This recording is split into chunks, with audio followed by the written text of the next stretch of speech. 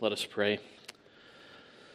Father in heaven, one thing we have asked of you, and that we will continue to seek after, that we may dwell in your house all the days of our life, to gaze upon your beauty and to inquire at your temple. So hear us, O Lord, as we call to you. Be gracious to us and answer us. For you have said, seek my face, and our hearts say to you now, your face, Lord, do we seek. Please do not hide your face from us, but reveal it to us in the face of Christ Jesus our Lord. And teach us your way, O Lord, and lead us now on a level path. For we ask all this in Jesus' precious name. Amen. Please be seated. And please turn with me to Psalm 1. To Psalm 1.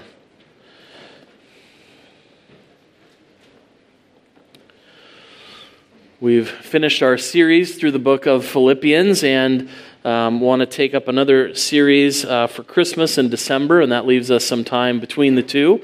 And so I always think it's good for us to spend some time in the Psalms. We are called on in our church order to sing. The Psalms should have the principal place in the singing of God's people. And so we sing a lot of Psalms. And so I always find that in between series especially is a good time to go to the Psalms to teach us how to read the Psalms, to figure out some of the themes that we find in the Psalms. And so I thought it would be good for us to think about Psalm 1, which in many ways is part of an introduction to the whole Psalter. So I want to read Psalm 1 together and to think about it this morning. So let's pay careful attention, for this is God's own word. Blessed is the man who walks not in the counsel of the wicked, nor stands in the way of sinners, nor sits in the seat of scoffers. But his delight is in the law of the Lord, and on his law he meditates day and night. He is like a tree planted by streams of water, that yields its fruit in its season, and its leaf does not wither. In all that he does, he prospers. The wicked are not so, but are like chaff that the wind drives away. Therefore the wicked will not stand in the judgment, nor sinners in the congregation of the righteous. For the Lord knows the way of the righteous, but the way of the wicked will perish. Thus far the reading of God's word. May he bless it to us. I don't know how much you've thought about the Psalms and how much you've thought about going through. I was sort of forced to think a lot about them growing up. It was a favorite topic of my father, and so we heard a lot about the Psalms when we were growing up. And one of the interesting things about the Psalms is to learn that there is something of a structure to them.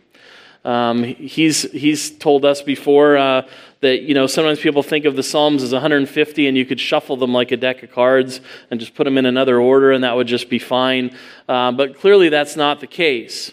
But imagine that was the case and you had a deck of cards and you had all of the 150 Psalms and someone said to you, which one do you think should be number one? Which one do you think should be number one? Now we all probably have a Psalm that we really like. A psalm that really speaks to us or that we came across in a particular moment of need or a particular moment of praise and thought, that exactly captures where I am right now. And maybe we have one that we particularly like. And if we were putting the Psalter together, we would say that should be number one. And there was an interesting reflection by a commentator saying, why is Psalm 1 Psalm 1? Why isn't another Psalm Psalm 1? And I liked how he kind of thought through it. He said, in the church today, we need such help with praise, so why isn't Psalm 150 Psalm 1? And we need to learn worship, so why isn't Psalm 100 or Psalm 95 Psalm 1? Or what could be more winsome than plastering the mercy of God across the front page of the Psalter, so why isn't Psalm 103 the first? Or maybe we need to show how attuned the Psalms are to human need and troubles, so why isn't Psalm 73 Psalm 1? Or with a breakdown of family life, maybe Psalm 128 should be here. Or perhaps first off, we need a grand view of the majesty and wonder of God, and we think Psalm 139 should be Psalm 1. So why is Psalm 1 Psalm 1? I like that kind of reflection. Why is Psalm 1 Psalm 1? And in part, it's because Psalm 1 is a psalm of wisdom. We need to know about praise. We need to know about worship. We need to know about God. We need to know about a lot of things. But for all of them, we need wisdom. And so Psalm 1 is Psalm 1 because it speaks of wisdom, particularly of the individual's need for wisdom in discerning the right path of life. Because what the Psalm sets for us, as the wisdom literature often sets for us, two paths. We're sort of metaphorically set at a crossroads and shown two paths and told, this is the path that leads to life and prosperity. And this is the path that leads to foolishness and death. Sorry that this side of church had to be the foolishness and death side, but someone's got to do it. I'll try to remind them to be the foolishness and death on some other point. But for now, you get to be the way to life, so you can all enjoy that. But that always happens in the wisdom literature, right? There's two paths, and there's a path that leads to life. Put them over here. There's a path that leads to life and prosperity, and there's a path that leads to foolishness and death. And it's always setting before us those two paths and saying to us, walk the path that leads to life. And to do that, we need wisdom. And that's what we need to do to walk the right path if we want to be happy. There's a lot of talk in our culture, isn't there, about what it takes to be happy. This psalm is a psalm about what it takes to be happy. That's another way to translate the first word of this psalm. Happy is the man. So we want to think about this psalm together. What does it take to be happy? If we want to be happy, what do we need to do? And this psalm teaches us those things in a profound way. It sets before us the call to walk in the way of wisdom if we want to be happy. And how are we to do that? Well, the happy man is the one who avoids wickedness, who applies righteousness, and then will abound in blessedness. That's what this psalm puts before us. The happy man is the one who avoids wickedness, applies righteousness, and abounds in blessedness. The happy man avoids wickedness. That's the first thing we see in this psalm. The passage begins by describing what the happy man, the blessed man, does not do. What does the happy man not do? Well, he does not go with the wicked. That's where it starts out. He disassociates himself with all forms of sin and wickedness. No matter what it is that the wicked do, it's evil. And the happy man, the blessed man, is one who avoids these things. He steers clear of them that he might walk the better path. And it's important to note how he avoids the wicked and what kinds of things the wicked try to entrap the righteous into doing. And it's put in three particular ways. Blessed is a man who walks not in the counsel of the wicked, nor stands in the way of sinners, nor sits in the seat of scoffers. It's always sort of interesting to me that that's increasingly involved with the wicked. Right? First you're just walking with them, then you're standing with them, now you're sitting with them. It's kind of the way you see Lot moving towards Sodom and Gomorrah in Genesis. When we meet him, he's living in the fields outside of Sodom. And then we meet him, he's living near Sodom. And then he's in the city, and then he's on the city council, right? He's sitting with the wicked. Even though we're told in Scripture that he was a righteous man and it hurt his righteous heart to see the wickedness of that city, we see how he gets entangled with it. So entangled that he nearly perishes there. Right? And that's the way the wicked can kind of entrap us. We're walking with them, and all of a sudden we're standing with them, and then we're sitting with them. And the righteous man avoids that kind of entanglement. He avoids first listening to their counsel. He avoids walking in the counsel of the wicked. Counsel specifically refers to the advice or the thinking of the wicked. Right? There's a way that the righteous are called to think, and there's a way that the wicked think. And we're constantly bombarded with wicked ways of thinking in this world. And we're told that these wicked ways of thinking are the right side of history. And if you don't go along with these wicked ways of thinking, you're just out of touch. You're just not caught up with the times. And this psalm rightly tells us, don't fall into that kind of counsel. Don't take advice from the wicked. Don't listen to the way the wicked tell you to think. It's not reliable counsel. And wisdom's always reminding us that the first war we have to wage is for the mind. That's where the wicked are attacking the righteous. That's where they want to trick us and say, come and say, let's think about these things together. Let me change your mind about how you think. Because you don't want to be closed-minded after all. Well, the Bible says you should be closed-minded to certain things. You should be closed-minded to the advice of the wicked. Because as we belabored the point probably going through Philippians, how often did Paul say thinking will lead to living? If you have the mind of Christ, it will lead you to follow after Christ. That Christian thinking led to Christian living and led to Christian glory. That we have to wage that war for the mind because whatever shapes our thinking is going to shape our lives. We're reminded here that the blessed man avoids thinking the way that the world thinks.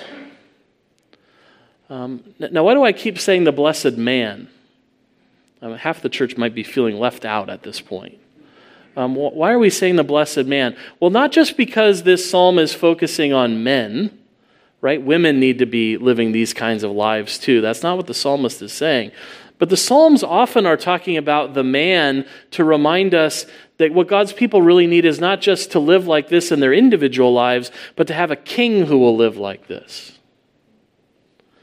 The Psalms are also talking about what kind of king you're looking for. And that's what the man is reminding us of. And that's why we don't want to lose it to try to be more inclusive.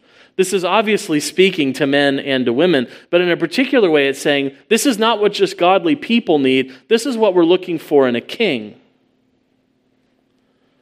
This is what God's people want in a king. Someone who, when he hears the counsel of wicked people, will not walk with that.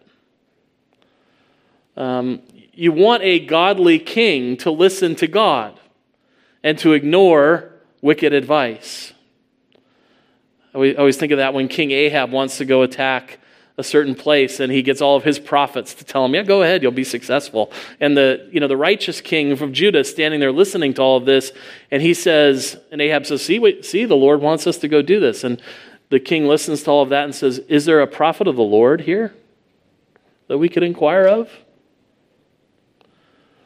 What does the king realize in that moment? This is all the advice of wicked people. I can't listen to this. Is there someone who actually speaks for the Lord here? That shows a certain amount of wisdom. They're waging the war for the mind and saying, don't take advice from the wicked. Their advice needs to be ignored, and so does their way. Right? Blessed is the man who walks not in the counsel of the wicked, nor stands in the way of sinners. That's moving from the thoughts, the advice, to the practices and the actions. The way is referring to how they live, their life, their manner of living. When Jonah goes to preach to Nineveh, he's told to tell them to repent of its evil ways. To repent of the evil ways in which it's living.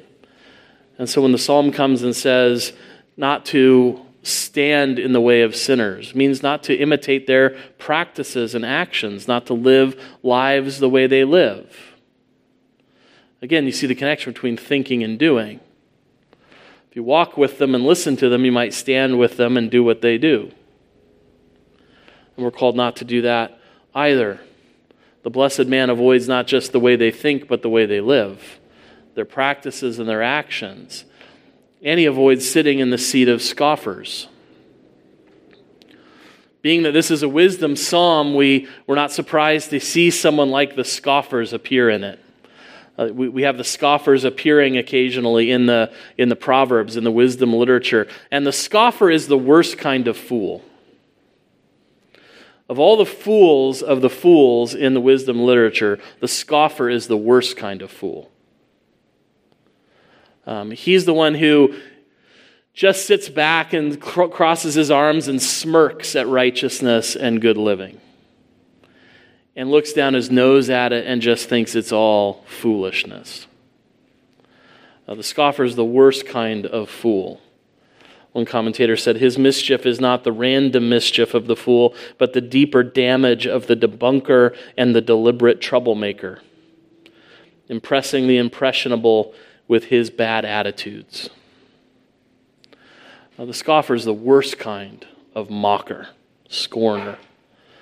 Scorns the things that are right. And the righteous man is warned here not to keep company with that kind of person.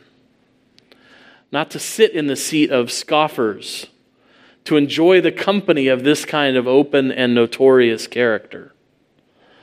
Right? Because that kind of attitude will bleed into how you think if you sit around listening to people who are scoffers. That's the worst kind of fool, and the righteous cannot keep comfortable company with the scoffer. The blessed man avoids all of these things. And the calling to avoid all of these things in our thoughts, in our actions, in our comfortable company is not a call to withdraw from the world. Right? Some people have taken that turn and said, all right, if you've got to get away from the wicked, let's get away from the wicked altogether. Let's go live as hermits somewhere. Let's just try to get away from the world. Well, we need this advice because there is no way to get away from the world. We're in the world. We're surrounded by the wicked. There's no two ways about it. What we need not is separation from the world in that sense, but to learn how to live in this world, how to navigate this world that is surrounded by people who think these ways. It's particularly because we live in this world that we need this kind of wisdom, that we can walk the right path and navigate the way that we need to go. Because how the wicked operate is not always in your face, right?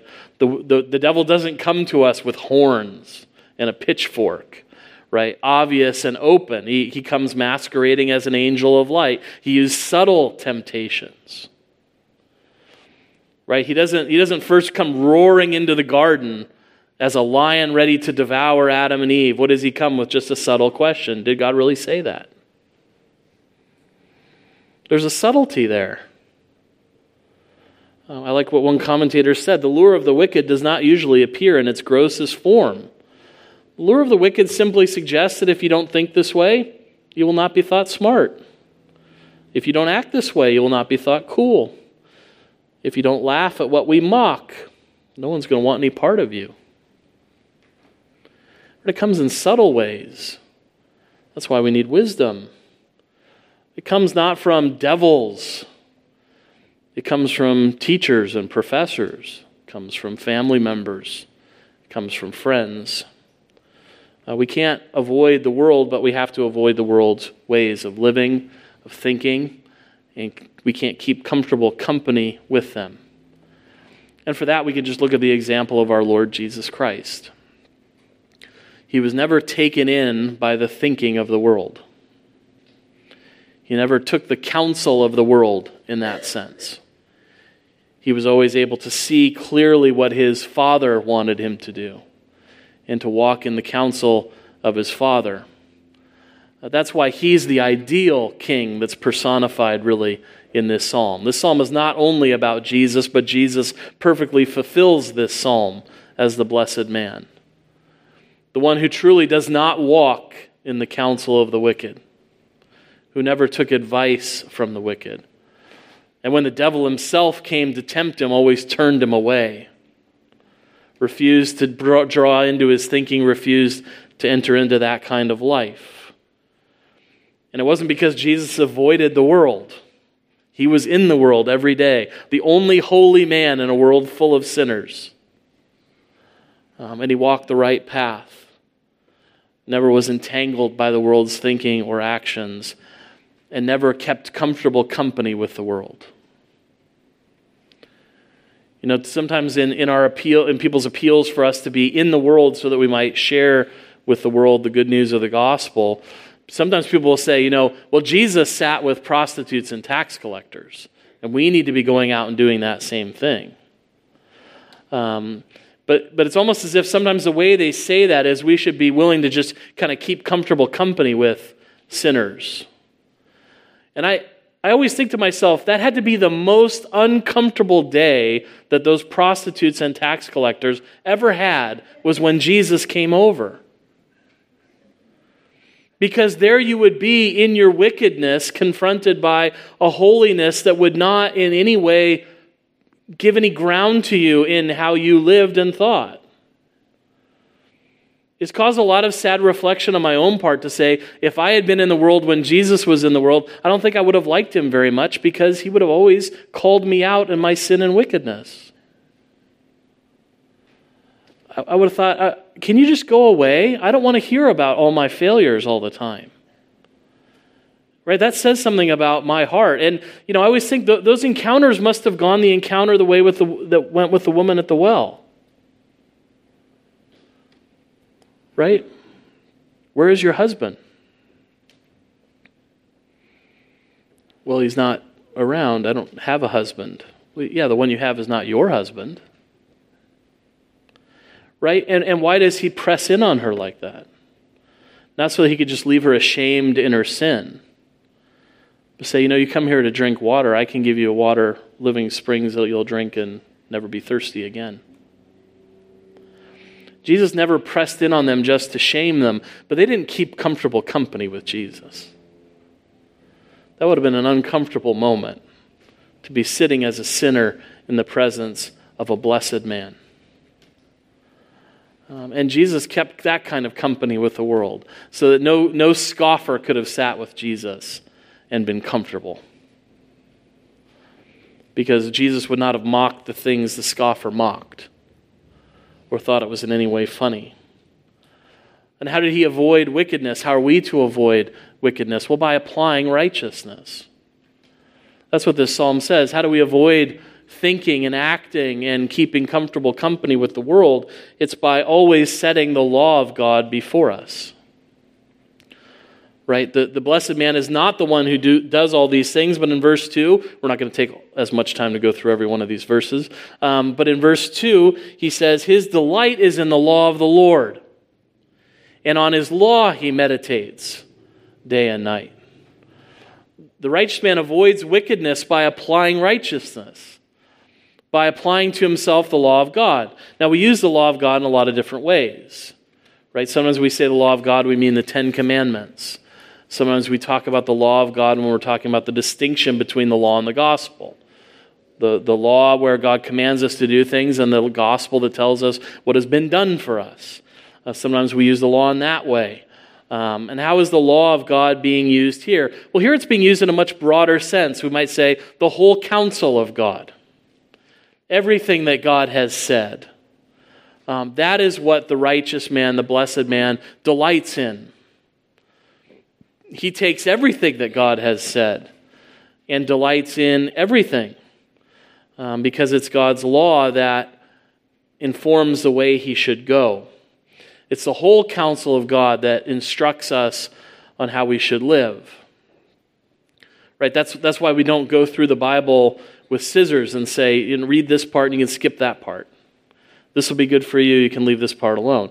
No, what the Bible tells us, all inspired by God. It's all profitable for teaching, reproof, correction, training up in righteousness. We need the whole counsel of God to live life. And we're told that the righteous man delights in that law.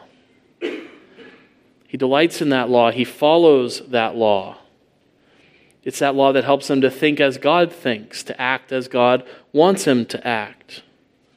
That keeps him in company with the righteous. Right? There's a company of scoffers you can sit with. There's also a congregation of the righteous. That's talked about in verse 5. The congregation of the righteous is where you will find this man who delights in the law of God. And he not only delights in it, but he meditates on it day and night. Now, what is meant here by the fact that he meditates on day and night? Is this a lesson for morning and evening devotions? Is that what's being gotten at here? No, this is a literary device by which you're saying morning and evening and everything in between. That's what the righteous man does. He does it morning and evening and everything in between. He's always meditating on the Word of God. And as you probably heard before, this word meditating sort of means muttering or speaking it back again and again to keep you going through in your life, that you're always speaking it back to yourself and having it on the tip of your tongue as you go out in the world. The way we sometimes do if someone gives us instructions or directions.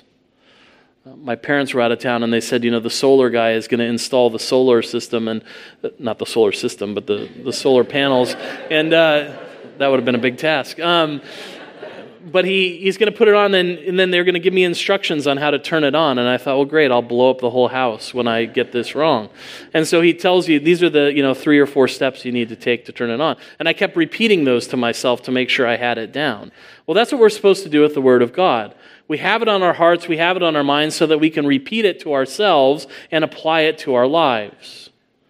That's what it means to meditate on it day and night, so that we have it and can make use of it. I think we see that really clearly in the instruction that was given to Joshua, one of the first leaders to have the Word of God to be able to guide him. Right before that, there wasn't a word written down. Now he has a word before him, the law that Moses gave. And what does God say in Joshua 1 verse 8? This book of the law shall not depart from your mouth, but you shall meditate on it day and night, so that you may be careful to do according to all that is written in it. For then you will make your way prosperous, and then you will have good success. Or what I like from Psalm 119:11, I have stored up your word in my heart that I might not sin against you. Do you see how the happy man, the righteous man, he delights in the law of God. He meditates on it day and night so that it can be of use to him in the world. So it can not just be in his heart and on his mind, but can be applied in life. So it finds its way into how he lives and how he acts. Right? We know that, right? That it's not enough to have it in our hearts and our minds if it never comes out in our lives. That something has gone wrong if it's in our minds but not in our lives. That the point of having it in the heart is so that it works itself out in the life.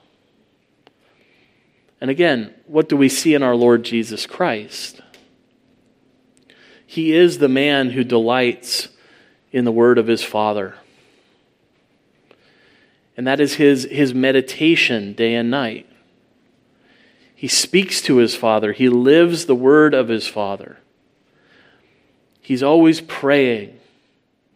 He's always repeating it. In fact, in the most dire times of his life, when he's been fasting for 40 days and 40 nights, and the devil comes directly to tempt him, where does he go for his refuge? It is written. He has it on his mind, in his heart, and it's applied in his life. When he's starving and he's told, why don't you make these rocks into bread? What does he say? I don't live by bread alone. I live by every word that proceeds from the mouth of God. He's able to apply it and check the devil's advance. The same thing he's able to do in the other temptations. Even when the devil tries to use the word against him, he's able to use the word to counter that false use of the word of God. Why? Because it's on his heart and it's on his mind and it's on his lips and it's in his life. And we see that maybe in the most difficult of his tests the most clearly. That when he has the wrath of his Father being poured out on him on the cross, where does his mind and heart go? It goes to the Word. When he's trying to capture his sense of forsakenness, where does he go? He goes to Psalm 22. My God, why have you forsaken me? Right? When he thirsts, his mind is going to Psalm 69.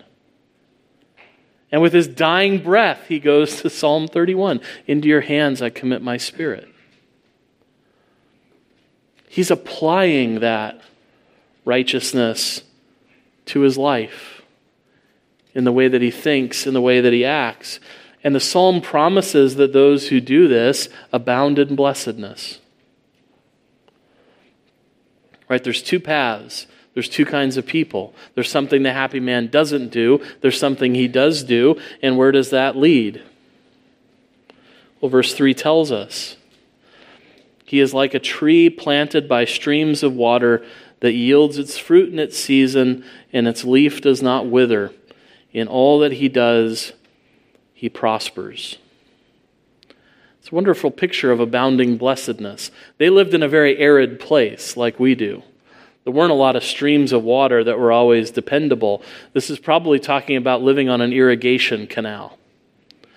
Because water didn't always flow there, but usually water is always flowing through irrigation canals. And the image here is like a fruit tree that's planted by a reliable source of water, a source of water that's always flowing. And because it's always flowing, the tree is always fed. And because the tree is always fed, the tree is always producing fruit. But that's the wonderful picture that's given here of the righteous man. He abounds in prosperity. He's planted by God. And he's fed by God. And he's fruitful on account of God.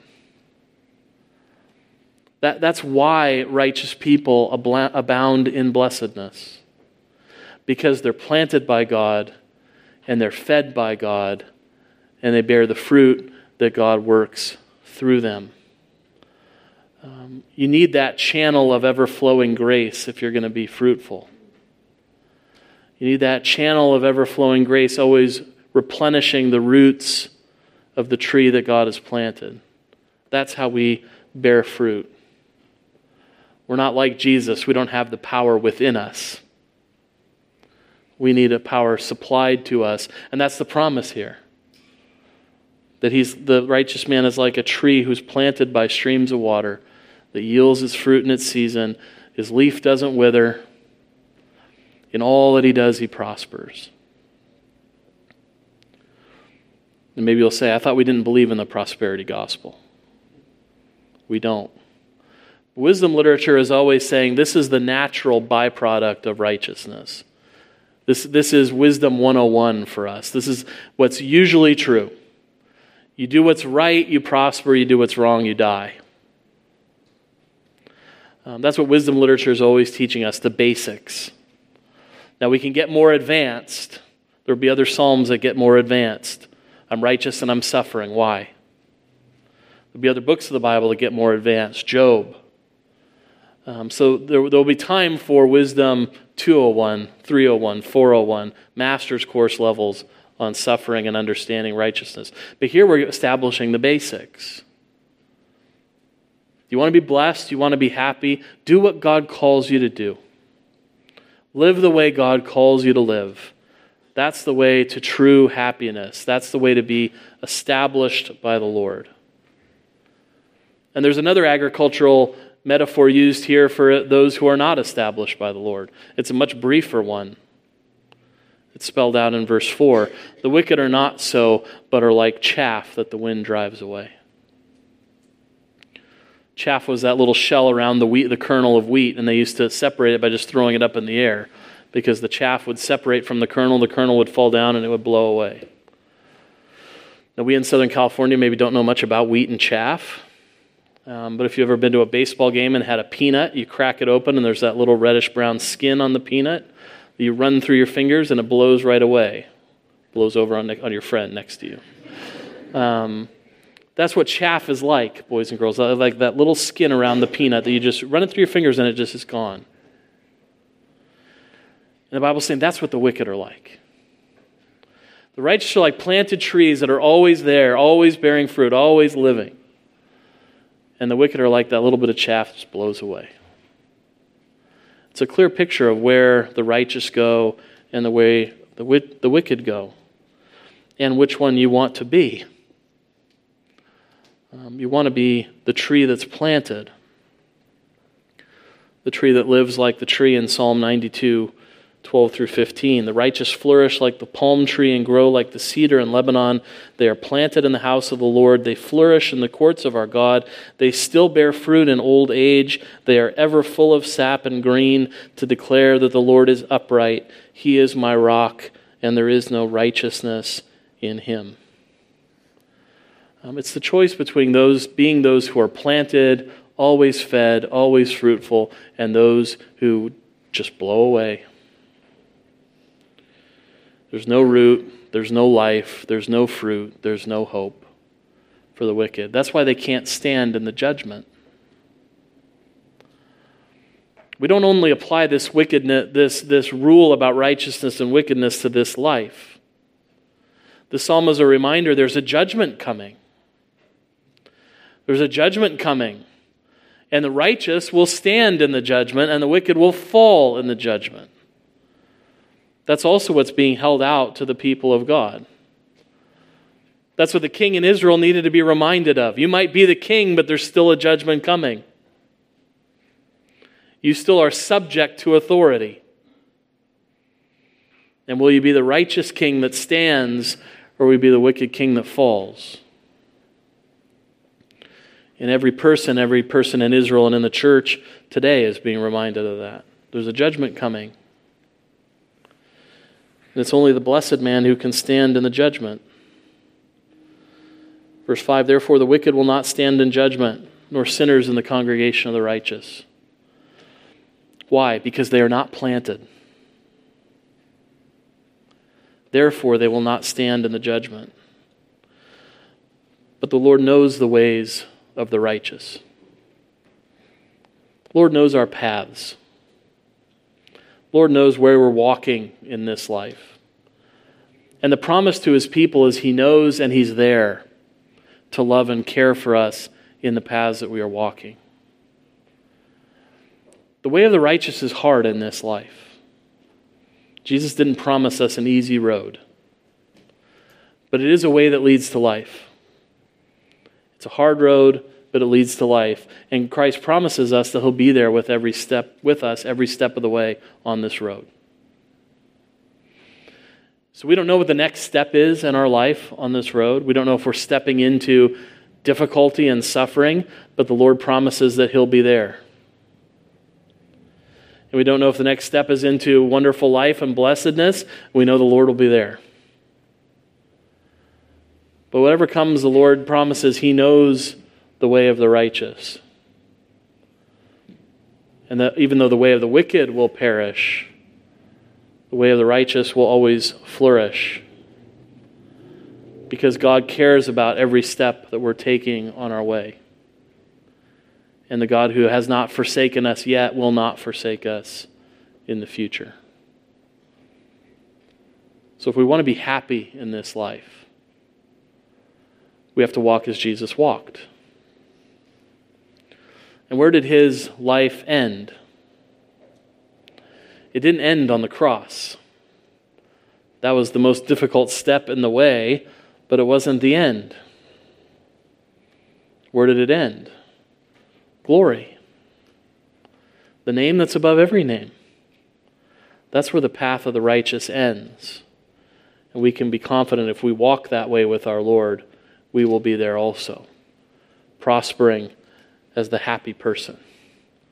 So let's walk on that way and ask for God's grace to keep us in that way always.